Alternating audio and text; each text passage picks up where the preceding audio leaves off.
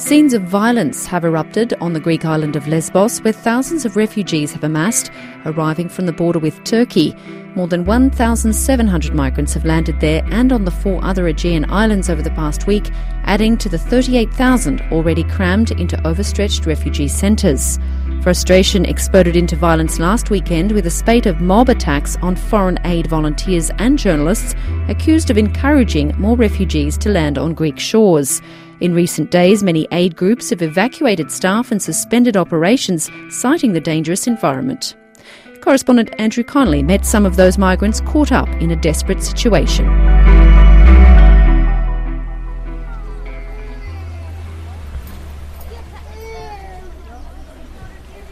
Refugees sit on the shores of Skala Sycaminius in northern Lesbos after crossing the sea like so many hundreds of thousands before them.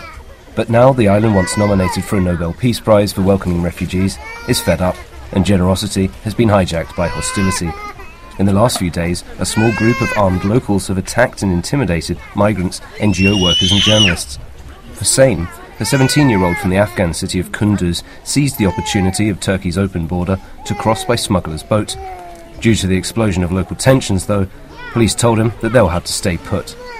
He said people protest on the camp, Maria camp, so we cannot migrate to the camp, so just can wait. Moria, the refugee camp condemned by rights groups worldwide for its inhumane conditions, has been blockaded by angry protesters preventing any new arrivals. The previous night, another smaller transit centre run by the UN was burnt to the ground by persons unknown. Later that day, the Greek Navy sent vessels to block refugee dinghies in the sea, and the army practiced military drills on the coast with live rounds that rang out across the island. Down at the port of Mytilene, groups of migrants have begun to congregate as rumours fly that a docked ferry will transport some of the lucky ones to Athens on the Greek mainland. Aryan, a 16-year-old Afghan, waits in hope. They tell me people must come at 4 o'clock. We give you ticket for Athens, but right now we don't know it's true or wrong. Aryan is travelling with his mother and sister.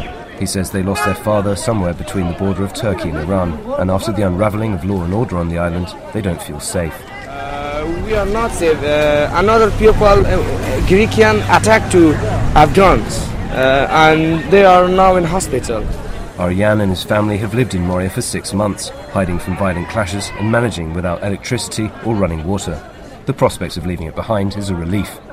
Moria is very bad for pupils, so if that news is right, we are very happy for this news. But Aryan's hope was soon dashed by the line of riot police marching towards us. Go now back to Moria, okay? No!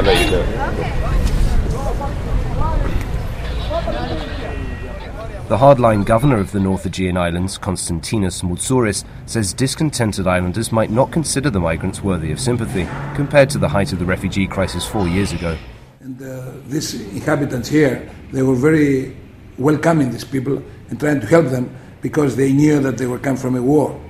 The difference now, the last 2-3 years, it's almost exclusively 85%.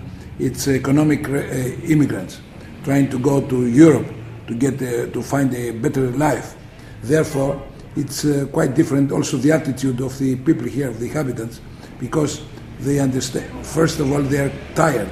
It's the fatigue of all these years, and also it's the point that this population doesn't end. It's too many 100 million people can come here, can come from these countries. But the UN Refugee Agency on Lesbos disagrees. Boris Cheshikov from the UNHCR unpacks the data. It has been mostly refugees. Last year, 85% of the people that came in were Afghan families, Syrian families, people from Iraq, from Palestine, from Somalia, and from the DRC. This year, half of the people that came were Afghan, 25% of the people that came were Syrian, and still other nationalities which likely need international protection. Greece agrees. Last year they gave 17,000 people international protection, which accounted for more than half of the decisions that they took on asylum applications. So this is still a refugee flow.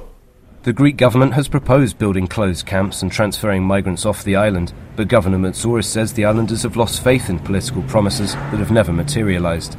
The government says that we're going to build a new closed camp, as they call it, and we're going to evacuate all the others. But people don't believe it, don't bite that, because too many, 30,000. If they build a closed camp of 5,000, the rest where they go? All the other countries, the rest of the country does not accept them. Europe does not accept them. So what will happen? I step out of the municipality building and right into the middle of yet another tense standoff between lines of riot police and migrants desperately wanting to get off the island. Children gaze up into shields and batons as they are ushered further on down the road, fresh witnesses to a continent shoving its unwanted people to Europe's increasingly troubled borderlands.